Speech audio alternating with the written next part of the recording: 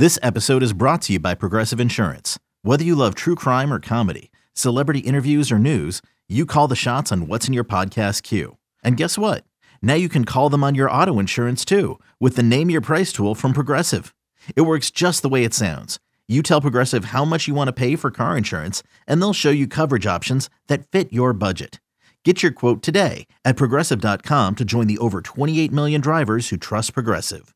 Progressive Casualty Insurance Company and Affiliates.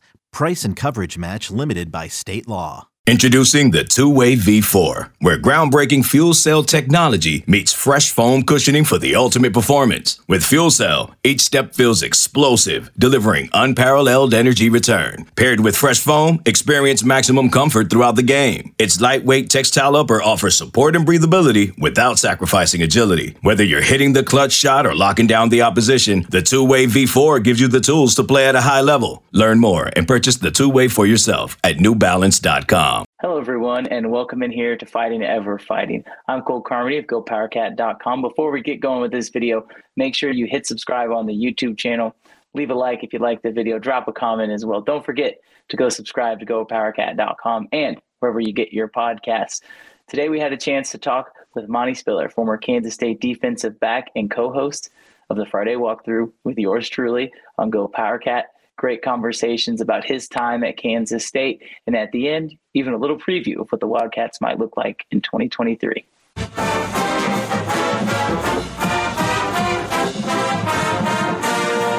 Hello, everyone, and welcome in here to Fighting Ever Fighting. Our guest today is none other than former Kansas State defensive back and also co-host of GoPowerCat's very own Friday Walkthrough, Monte Spiller. First of all, Monte, thanks for taking the time out of your day to do this with me. We get a chance to talk a lot, but we haven't really had a chance to hear your story. There's a lot of people that hear you talk about current K-State football, but once upon a time, you also were a part of some very special seasons at K-State, so can't wait to get into that. Before we start anything, some people may not know. They may be wondering, you still are and live in Manhattan. What does life look like in your life these days? Yeah, man. I came back to Manhattan about roughly 11 years ago. It's funny because the year when I graduated, I said, being a big city boy, I couldn't wait to get out of Manhattan and start living life. But, fast forward 2023, here I am. I'm loving it. I have two boys, a senior in high school, a freshman in high school, and I'm currently working at a retirement community full-time, which I love, which you asked me several years ago if I see myself doing that. I would say you're crazy, but it's an awesome, awesome place to be, and I really like it a lot. And before we get into your side of things, you mentioned one of your sons. He's a senior. He's also going to play college football. I just want to ask you this.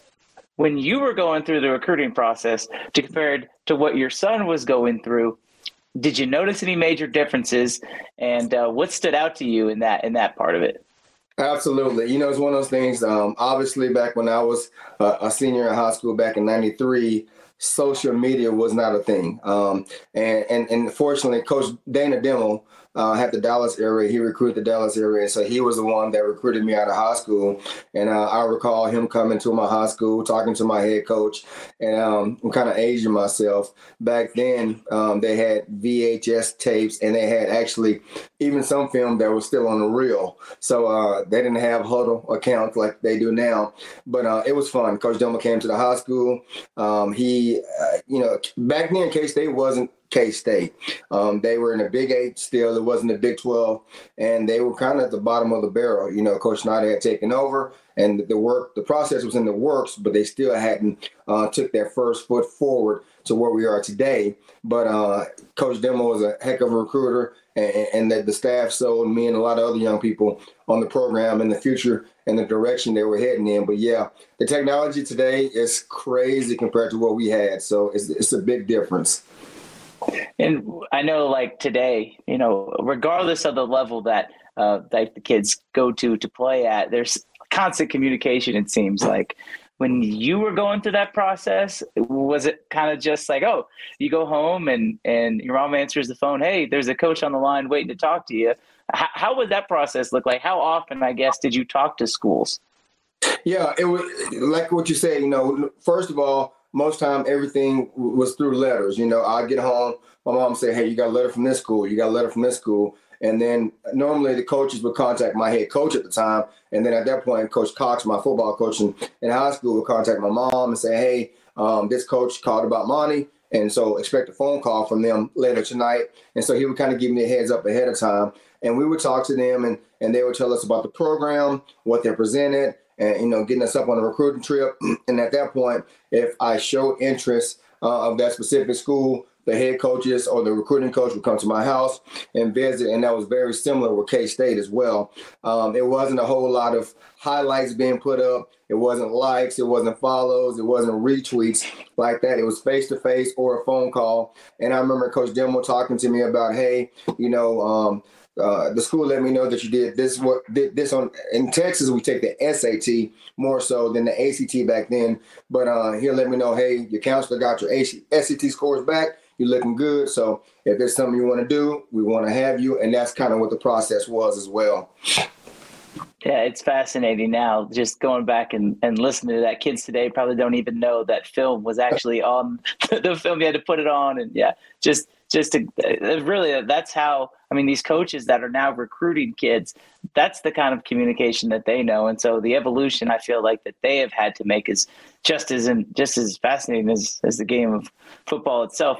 I also want to ask you, now that you've been back in Manhattan for, you said 11 years now, what's your relationship like with the new staff and some of those guys? And I know you're around the program a lot, but just how cool is it to see some of those guys where they are now, and even some of your former teammates?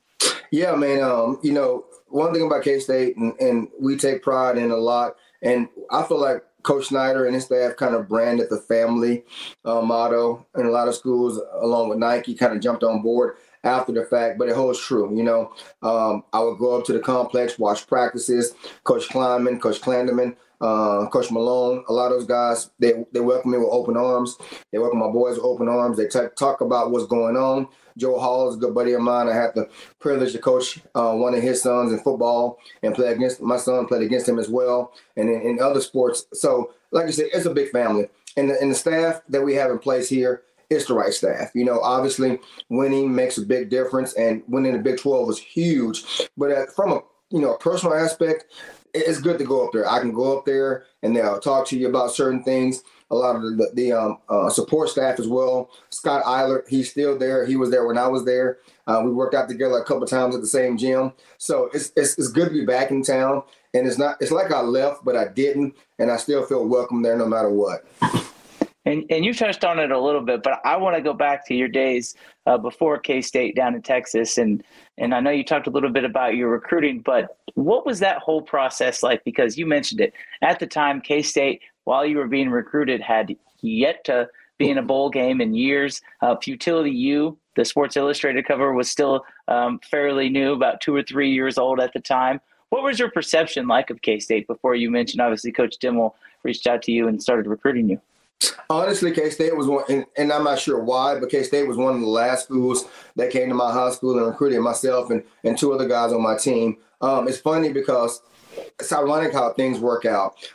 Glenn Mason at KU was the head coach at KU at the time, and Coach Warner was a quarterbacks coach for KU, and they had the Dallas area. And KU actually was the first school that offered me for football, and they were actually decent at the time. They played in the Aloha Bowl, I want to say, against Cal that year, and they would talk to me and say, hey, we're playing on ESPN tonight against Cal. Watch the game. Let us know what you think, but we would love to have you as a Jayhawk. And so they were up there being one of the first schools to offer, and then Texas Tech, Colorado, Missouri, and a few other schools. And you remember, we were the Big 8 back then.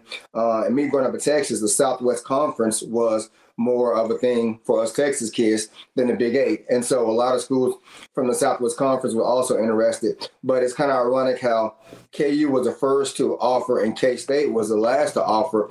And it was one of those things, a buddy of mine, TJ Robinson, who I played with, he actually ended up signing with me to K-State. He's a D-back from my high school, and he stayed there a year and ended up leaving and going back home to Texas after his freshman year. But we came on our recruiting trip together to K-State, and when I met Coach Bob Stoops, he was a D coordinator at the time, and Coach Jim Levitt was a co-D coordinator. Those guys, sat and talked to them, and obviously Coach Snyder.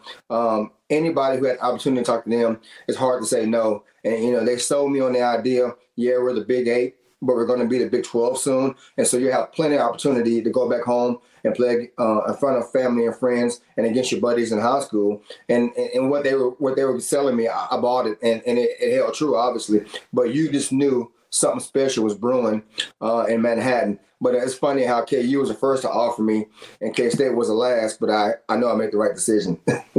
What was your impression of Manhattan as a town? It's, again, looking back on it now, you've lived here for so long. Mm-hmm. What was your first impression when you stepped foot in Manhattan? Well, it's kind of funny because prior to that, Manhattan Airport hadn't expanded like it has now. And so we flew in from Dallas to Kansas City. And then Mike Stoops met us, all the recruits, in Kansas City Airport. And they put us on a smaller plane to fly us in to Manhattan. And it was in December when we came on our recruiting visit. And they flew us over the stadium, and there was snow on the ground. And it was myself, TJ, another young man from New Jersey, a couple other kids from Florida and California, and we were all looking at each other like, ain't no way we coming here, man, with the snow on the ground. But then when we got here, and just the welcoming nature of it was awesome. We went out for a little bit. We met some of the players. My host for my first night was Brian Cavanaugh, who was a former quarterback for us, and then Chuck Marlowe, who was a defensive back. He was also one of my hosts, and Chuck was awesome. He made me feel at home. He's a Cardinal Mooney guy from Ohio. And so he basically said, hey, something special going on. And the fact that I was a D-back and he was a D-back, and he goes, if you want to be part of something special, come check it out. But, it's one of those things where the community was embracing the team. They hadn't had a lot of success at that point, but you can tell the excitement was building with Coach Snyder. And the fact that the Power Cat logo, it's funny because now I look at it daily, but as a kid from Texas, I had never really seen that logo. And we all was like, man, that's a cool logo. And then me being from Dallas and a Cowboys fan, our uniforms were very similar to the Cowboys. That kind of played a role in it too. And I was like, that kind of like the Cowboys uniform. So that was awesome. But the community in Manhattan was awesome. It was cold, and I wasn't a big fan of it. But the coaches say, hey, it's 4 or 5 years of your life. Make the most of it. You can go wherever you want to go after the fact, but give it a chance. And so they kind of pushed that, and it worked. You talk about some of those coaches, and that's what I want to ask you about next, because, that is a legendary staff with, I think I've talked about this before the show, 5 future head coaches on the staff between Mike Stoops, Bob Stoops, Jim Levitt, Dana Dimmel, and obviously Mark Mangino. And then you throw in Bill Snyder. Did you know at the time that those guys were going to be head coaches eventually? And just what was it like to work with those types of coaches? No, I knew we had a great coaching staff, and you forgot one, although he was a GA for a year, and then he became an assistant 2 years prior, but Brent Venables also was on that staff as a GA. Yep. But from the defensive side of the ball, people, if you look back, every day, Bob Stoops, Mike Stoops, Coach Venables, and Coach Levitt, those are all defensive coaches. So we have defensive meetings. So I get to hear those guys daily, and the intensity and the knowledge and the way they broke down game film and the way they prepared us for games. I had no idea how much they were preparing me for the game and for later in life in my coaching career. But I knew Coach Stoops was special after my first year because he would make adjustments during game situations and at halftime, and he would see the field like no other coach I had seen. And we would talk about it as players. I'm like, man, coach made a great adjustment. And it was great seeing it happen because he would put it on the board and say, this is what's going to happen. This is what you need to do. And sure enough, it would happen. And looking back now, offensive-wise as well, Coach Dimmel, Coach Mangino, the Max Sackers brothers were here as well, and a couple other guys I know I'm forgetting, Greg Peterson, all those guys were here. We had a great coaching staff. But when you have great coaches, other people want them. And obviously, the guys started leaving. And I'm happy for them. They had the opportunity to be great head coaches, and some of them are still in the game. So I had no idea how much of an impact they would have, but I knew we had some special dudes in our meeting rooms my time here in Manhattan.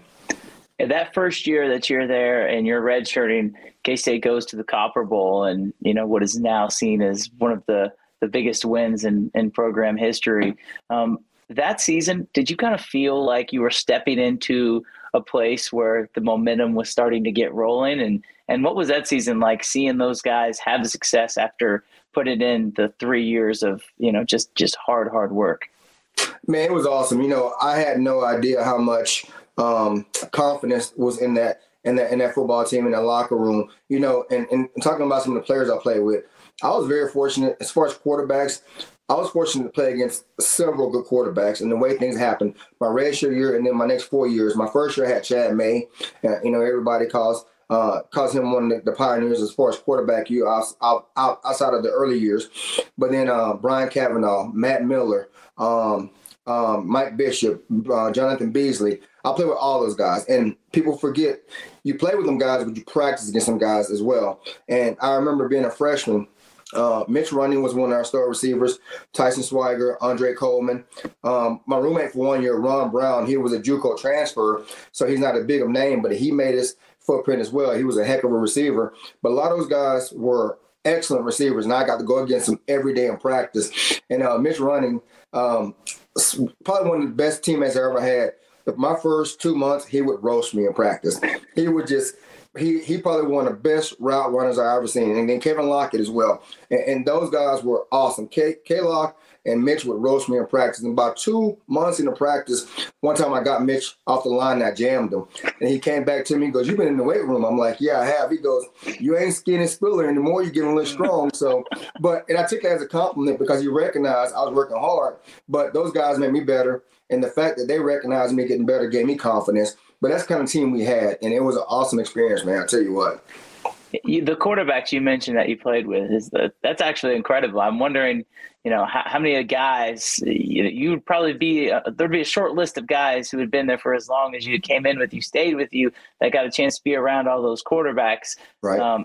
It's impossible to rank them as far as talent-wise. But do you remember, especially with Michael, just ever a time where you're like, "Oh, like this cat's kind of different"? Yeah, man. Watching him when he came in, he came to watch a practice one time, a spring practice, and you can see the guy was put together pretty good. But just his presence, he was confident. And a lot of people would call it arrogance, but it was confident. And the fact that he chose K-State, the fact that Coach Snyder gave him an opportunity to be a quarterback with a dual threat. And a lot of times, I know it's been documented as a recent, but the Wildcat quarterback, Mike and our offense, they created the Wildcat offense. A lot of people don't realize that. They want to say Tim Tebow, some other guys. K-State, Mike Bishop, and that offense, Coach Snyder, Coach Hudson, they implemented that offense. And he basically made a dual threat quarterback popular and successful. And when Mike and our offense got rolling, every other team kind of copied what they were doing. But I knew he was special. His first game as a starter, we were on the road against Northern Illinois up there, and it was kind of odd for us to start on the road against a smaller demographic as far as competition. But Mike showed he can throw the ball, run the ball, and at that point, we all were looking around and was like, "That boy's special." We knew it, and so at that point, we understood that something ahead of us was happening, and it ended up being a great season that year. When you need mealtime inspiration, it's worth shopping Kroger, where you'll find over 30,000 mouth-watering choices that excite your inner foodie. And no matter what tasty choice you make, you'll enjoy our everyday low prices, plus extra ways to save, like digital coupons worth over $600 each week. You can also save up to $1 off per gallon at the pump with fuel points. More savings and more inspiring flavors make shopping Kroger worth it every time. Kroger, fresh for everyone. Fuel restrictions apply.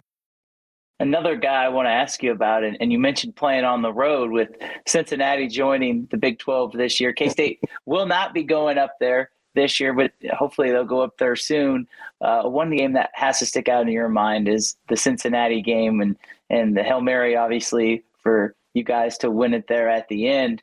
What was that game like, especially with the way that the season would end up with you guys having to go up there and playing against a Cincinnati team who was obviously a decent ball club. And Here we are in 2023, and they're still pretty good, and they're joining the Big 12. That's got to be pretty cool for you. That is. It's funny because once I learned they were joining the Big 12, I automatically went back to that game. And it was a game we were down at halftime. We weren't playing very good. And I still remember during the halftime speech, Coach Stoops, Mike Stoops, broke a whiteboard in the locker room. He was so upset with where we were playing, which was warranted. We were not playing very good, making mistakes on special teams, busted coverages. Our offense wasn't moving the ball like we were capable. But the fact that we persevered, got through it, and then when Matt threw that ball to Locke on that post corner route, and he tiptoed in, the sideline went crazy. It was amazing. We had a good following of fans there, but it's one of those games where we found a way to win. And I think that also played a role in K-State's history as well, because even though we were down on the road against a quality opponent, we found a way to win, and then people took notice. You know what? K-State's, they're making strides. So, but yeah, it's good to see Cincinnati come. I hope they have a good experience in the Big 12. Don't beat us, but it's good to see them part of the Big 12 now. And K-State was new to the Big 12. You touched on it earlier when you joined the program. What was kind of the attitude like in Texas? Because you mentioned everybody in Texas wants to play for Southwest Conference team. Now those teams are merging with the Big 12. What was the attitude like in Texas? Did you hear from some of your friends like, oh, you're playing for a Big 8 school, like you guys are going to be terrible against all these Texas schools? What was that attitude like when there was the merger between the Southwest Conference and the Big 12? And ultimately, how do you think it affected you and your team, especially on the recruiting trail as well? Honestly, K-State, by that time, we were more respected than we were back in '93. And I was fortunate enough to play in the first ever Big 12 game against Texas Tech. And it's a lot of things should be remembered. It was hot. It was so hot that game. Our defense played over 100 snaps that game. I wasn't a starter, but I came off the bench and played in the game. I was a special team guy. I came in on third down, but I remember guys were cramping up left and right. And Brian Hanspart was the stud running back for Texas Tech. A lot of people don't remember him, but he was amazing running back. And Zebby Lethbridge was a quarterback who was also a dynamic dual threat quarterback also. And it was a battle, But for me, being a Texas guy, to play against Texas Tech, the first ever Big 12 game, it was special. But honestly, I think that game gave us a lot more recognition in the state of Texas. And they were going to, like on TV, they were talking about our roster and some of our star players and some of our starters. And there was a lot of Texas guys on there. And I think guys realized, you know what? I don't have to go to the UT.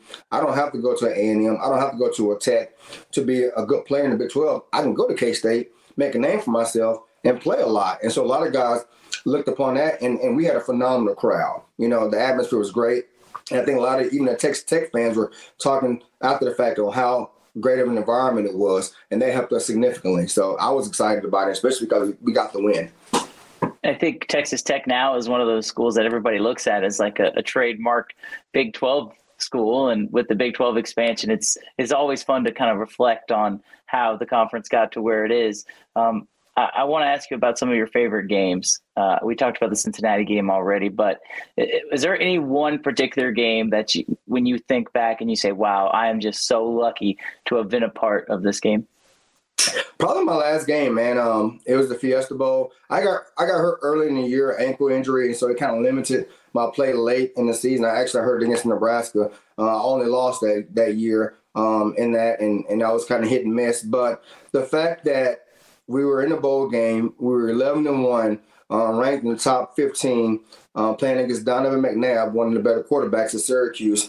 And, I hate that we lost to Nebraska, but they were the eventual national champions that year. And if you're going to lose a game on the road to a team, why not the national champions? But the fact that our team had came so far, and like Mike Bishop was our quarterback, Darnell McDonald, those guys were playing, Jeff Kelly, Semino, I can go on. You know all the names. We had so many star players and we had so many role players. And I was a role player, but I was okay with that because I understood that we were stacked with talent.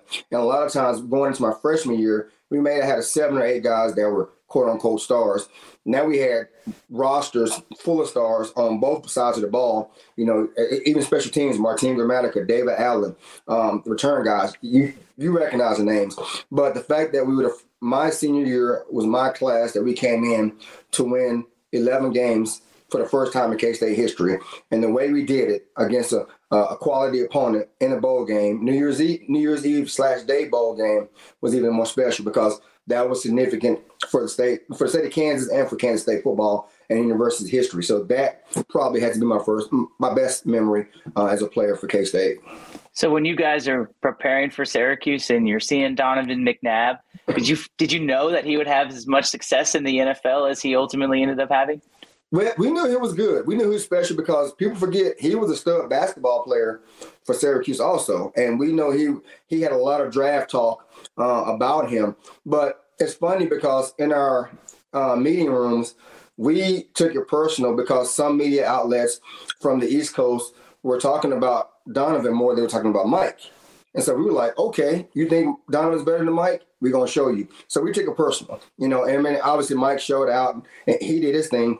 But as a defense, we wanted to shut him down, and we pretty much controlled him the whole game. Andre Rowe, he was a defensive lineman with us. He had a heck of a game. Darren Howard, he had a heck of a game. Damian McIntosh, all those guys were heck of a players, and they took it personal as a D-line, and the linebackers and our secondary took it personal too. So it was fun, and it's something that we went in saying, you know what, our quarterback is better than yours, and we're going to show you. I feel like whenever people think of K-State, they typically think of offense. And I mean, that's what Coach Snyder was. He was an offensive guy. They think of, the Michael Bishops, they think of the Colin Kleins, but the K-State defense has always been something that has been underrated, an underrated part of the program. And throughout the history of the Big 12, K-State has consistently been in the upper half of defense. Do you feel like that your group and the group before, maybe even the group before you, kind of set the mentality of we have to play differently if we want to beat teams because the defense has just always been a staple? Yeah, without a doubt. It's funny you say that because when I came in to K-State, people recognize the most recent names, but and you've been knowing the history of it. Kenny McIntyre, Jamie Mendez, Kit Rawlins, Thomas Randolph, Joe Gordon, Mario Smith, Steve Hanks. All those guys were D-backs when I got here, and they were established, and they were good players. They didn't get the recognition of some of the other guys because Colorado was good back then. They were one of the dominant teams in the Big 12. Nebraska was good back then. But those guys brought us in, and they showed us the way. And then Coach Stoops was our defensive back coach and co-D coordinator, and Coach Levy was the linebackers coach and co-D coordinator. But they took everything personal. And it's funny because a lot of people are familiar with the lynch mob. That started with that group. In 93, and I remember specifically, we were watching film, and Bob Stoops was like, man, that's a great play. You guys were like a mob all over. It was like 10 guys to the ball, and Jamie Mendez and Kenny Mack was like lynch mob, and that kind of stuck, and that's where it started. A lot of people don't realize that, so they kind of coined that and tabbed that mentality of the lynch mob defense, and I'm proud to say that it's back now, but that's something they looked into and went with that. So that defense, those guys that I just named, they are definitely pioneers for that defense side of the ball. So you're telling me that you were in the film room when the name, the lynch mob, was manifested? Yep. Coach Bob who said you guys are like a mob all over those boys. And Kenny Mack, Jamie Mendez, Thomas Randolph, they say, hey, and Steve Hanks, like, hey, like lynch mob. Yep. Sure enough. Just and here it is in 2023, and it's still stuck. That's incredible. I want to ask you now a little bit about the current affairs of K-State, because now that you're back and you've got the chance to be around the program, your sons have seen the program and been up close and personal with the program as well. Do you feel similarities between the 2022, 2023 versions of K-State and when you guys were really rolling in the 90s? Oh, absolutely. It's one of those things where I was talking to one of my coworkers, Doug Fisher. He's a good buddy of mine. He played K-State back in the day, and I make fun of him. He's a little older than me, a lot older than me. But we were talking, and we went to a practice a couple of years ago, and I said, these guys, they look different. And it's like with their build. For a while there, we would play, some of our teams be playing, and we knew we had some quality athletes, but the eye test wasn't there. And we knew we had talent, but now the guys even look different with a physical build, with the confidence. And no matter who comes in, we'll look at them, we'll look at us, and we look like the dominant team. But there's a confidence about these guys. And obviously, if you look at the draft, we just had 4 guys drafted, and then got a lot of guys signed undrafted free agency, and a couple of guys got chances in camp. When was the last time K-State football had that many guys go? And if you get the NFL people looking at us, we're doing something right. They're not going to just to draft you because you're an investment. So they're doing something right. So absolutely, it looks similar to when I was there, but even better. And nothing against Coach Snyder, obviously, because he is the one that created the aura and everything's going on with K-State. But Coach Kleiman has benefited from that history of what those teams set, and he's making it his own, but making it better. So they look good. I'm excited about next year. And that's the last question I got for you. We'll have plenty of time to talk about the football season, I'm sure.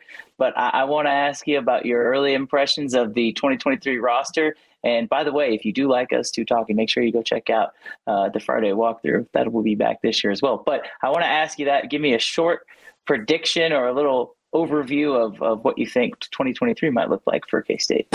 It's kind of funny, when we do our Friday walkthrough, our biggest concern was secondary going in because we had a bunch of what ifs. We lost this guy, we lost that guy.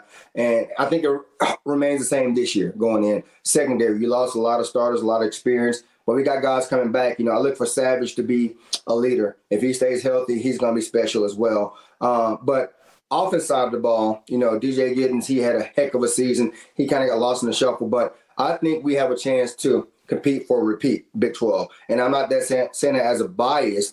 With our whole O-line coming back and with our quarterback coming back, and, we got a lot of recruits that came in that could play early, we got a good chance, and we can put up some points. But I think as a defense as well, we got a lot of significant parts coming back. But I'm not saying we're going to go undefeated in conference play, but there's a chance. There's always a chance. Monte, thanks so much for joining me today on Fighting Never Fighting. It's good as always to catch up with you, and we'll be in touch, and we'll talk to you next time. All right. Go Cats.